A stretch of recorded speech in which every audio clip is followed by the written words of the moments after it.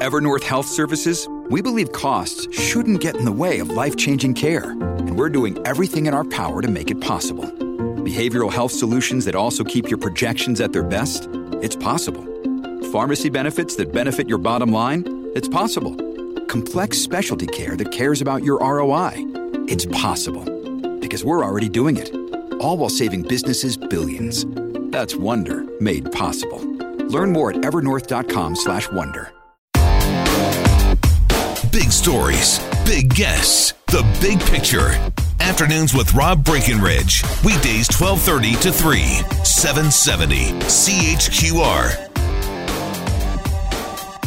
So last week we talked about the dilemma facing Canadian military intelligence and law enforcement when it comes to dealing with ISIS fighters, and in particular those who return to Canada. Now, there's been a lot of focus on one individual in particular and his sharing of his story with various media outlets.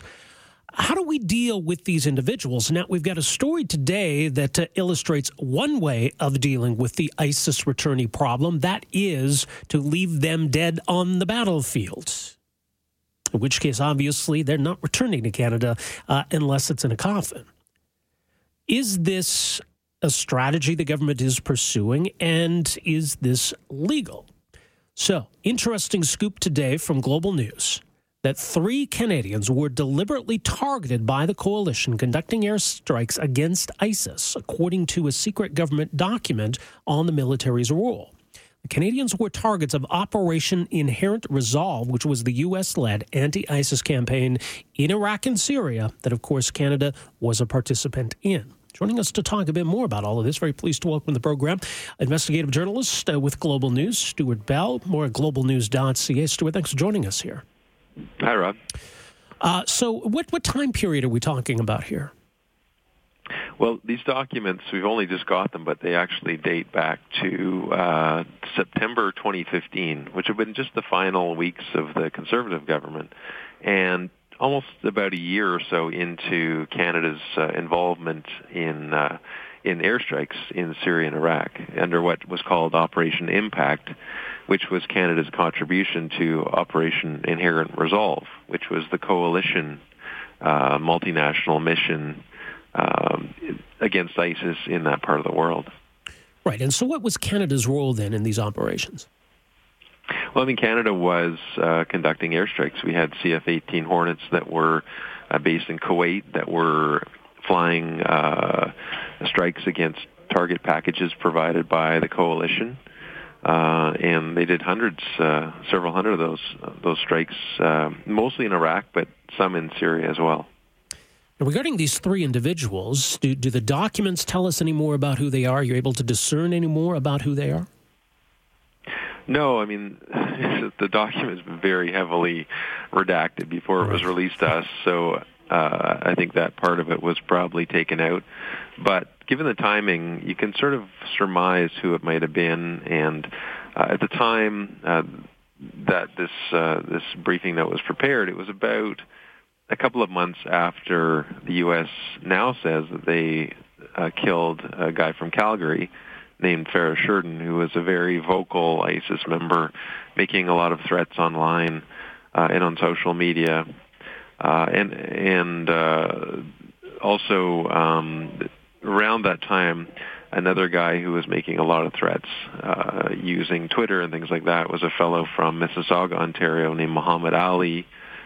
He was probably a likely target.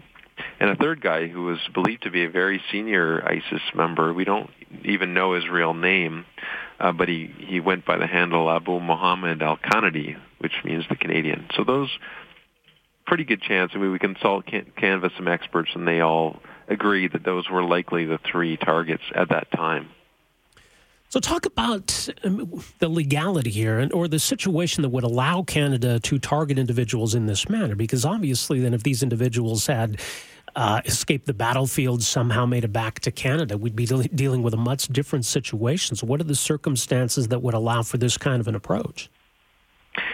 Well, this briefing note that we obtained is basically looking at this exact situation. It's saying that we're getting targeting packages. The Canadian forces are getting targeting packages from the coalition And in some cases, the targets of those strikes are identified and their nationality is identified. What are we supposed to do when we get them and it says they're Canadian? And so they walk through the legality of that, and they believe that they sort of reach the conclusion that under international law, there's nothing wrong. It's perfectly legal to kill somebody, even your own country, a citizen of your own country, provided they're directly participating in hostilities in an armed conflict. Now, the problem with that is that there's no real agreement on the definition of directly participating in hostilities. It's something that is sort of widely defined. For example, some people define it more narrowly in the sense that you could be a sort of insurgent by night, but the minute that you put down your weapon and return to your civilian day existence, doing whatever it is you do, you're no longer directly participating in hostilities, so you can't be struck. Whereas some governments, the U.S., for example, take a broader interpretation, and so anybody who participates in hostilities, even when they're not fighting, even if they're doing, so they're a baker by day or something, I don't know, but they can still be targeted. So these are all issues that different governments have resolved, but in Canada we've never really had any open discussion about this topic whatsoever. It's been entirely kept secret. And in addition to that, we've also had this sort of strange response when this issue arose, when a sort of related issue arose last fall, when some of our allies were saying quite vocally that we would prefer to see our nationals who are with ISIS killed abroad than to have them return home. The Canadian government seemed to take a different position. They were saying, for example, Ralph Goodale, Public Safety Minister, said that Canada doesn't participate in death squads, I think was the term he used. Well, maybe, but the reality is that this shows that Canada was participating in the targeting of its own citizens, but we've had really absolutely no discussion about the policy surrounding that, under what circumstances we would target Canadians and so on. Right. And I mean, this is really what we have here is the first acknowledgement anywhere that Canada has done this. Yeah, exactly. Yeah, and even though this does date to the last days of the Conservative government, the military seems to be taking the same kind of interpretation of the law at this point.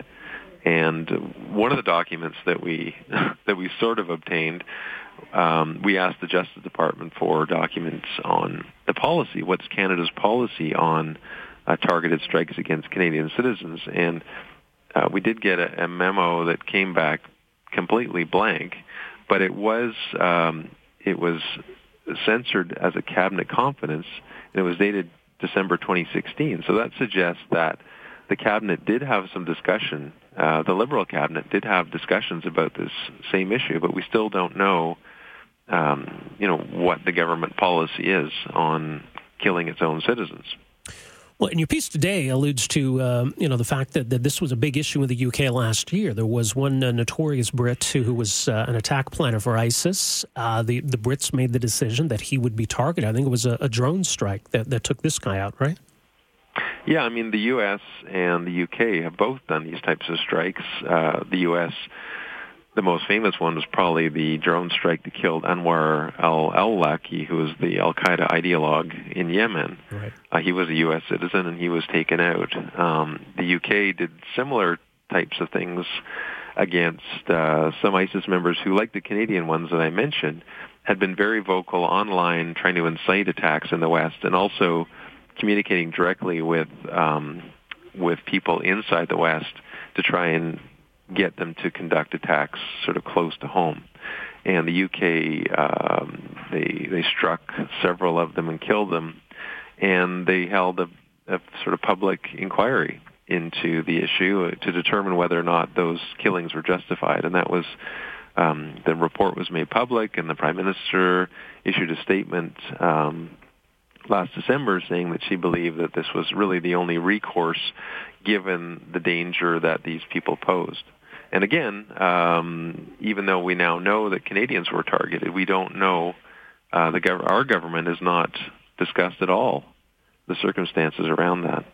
Well, and you mentioned Farah Sheardon, who may have been one of these three targets, and I suppose his fate, there's still some uncertainty about what became of him, but I mean, it has been a very high-profile case because, of course, there is a warrant out for his arrest and numerous charges that would be laid against him.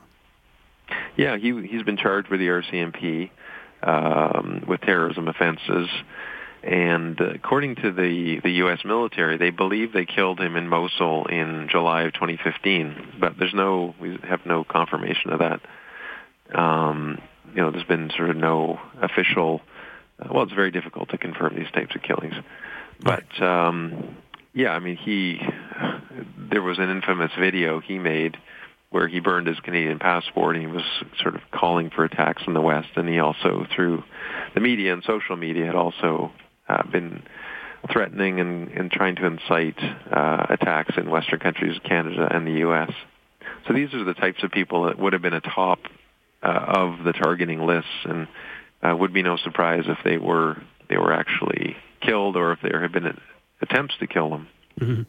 Well, and I think from my perspective, probably a lot of people, this is an understandable and defensible policy, but it doesn't appear as though the government yet has been willing to explain or defend this. Has there been any kind of an official response yet? No, we're waiting to hear from the defense minister today, but you're right. I mean, I think most Canadians would probably agree there's nothing necessarily wrong with that, and the experts agree there's nothing illegal about doing that, provided it's in an armed conflict situation and the person is taking part in hostilities. But like I say, there's been really, especially compared to our really close allies, just no discussion at all about one, what even is our policy on this issue, and two, what are the details that of those that have been killed. Well, it's a fascinating story. Much more at globalnews.ca. Stuart, thanks so much for joining us here today. Appreciate it. Thank you, Rob. All right, there you go. Stuart Bell, investigative journalist with Global News, so another scoop from him today. And, I think this is significant. So regardless of how you feel about it, I mean, I think the government needs to come forward and explain this. It would appear as though this is entirely legal and the government is entitled and justified to do this if they believe that's something that needs to be done. Craig Forsese, a national security law expert, quoted in this Global News story, someone who in fact has done some research on this very question, said he saw nothing in the briefing note to suggest the legal advice it contained was incorrect. Under international law, those directly participating in hostilities in an armed conflict can be legally targeted. Now, there doesn't seem to be a consensus here, though, in the meaning of directly participating in hostilities. Now, Stuart mentioned the United States defines that much more broadly. And I guess Canada can decide how it wants to define that. But it would seem to apply here, at least in terms of these individuals. And if the government's going to target these people and leave them dead on the battlefield rather than have to deal with them in some other way, all the better, right?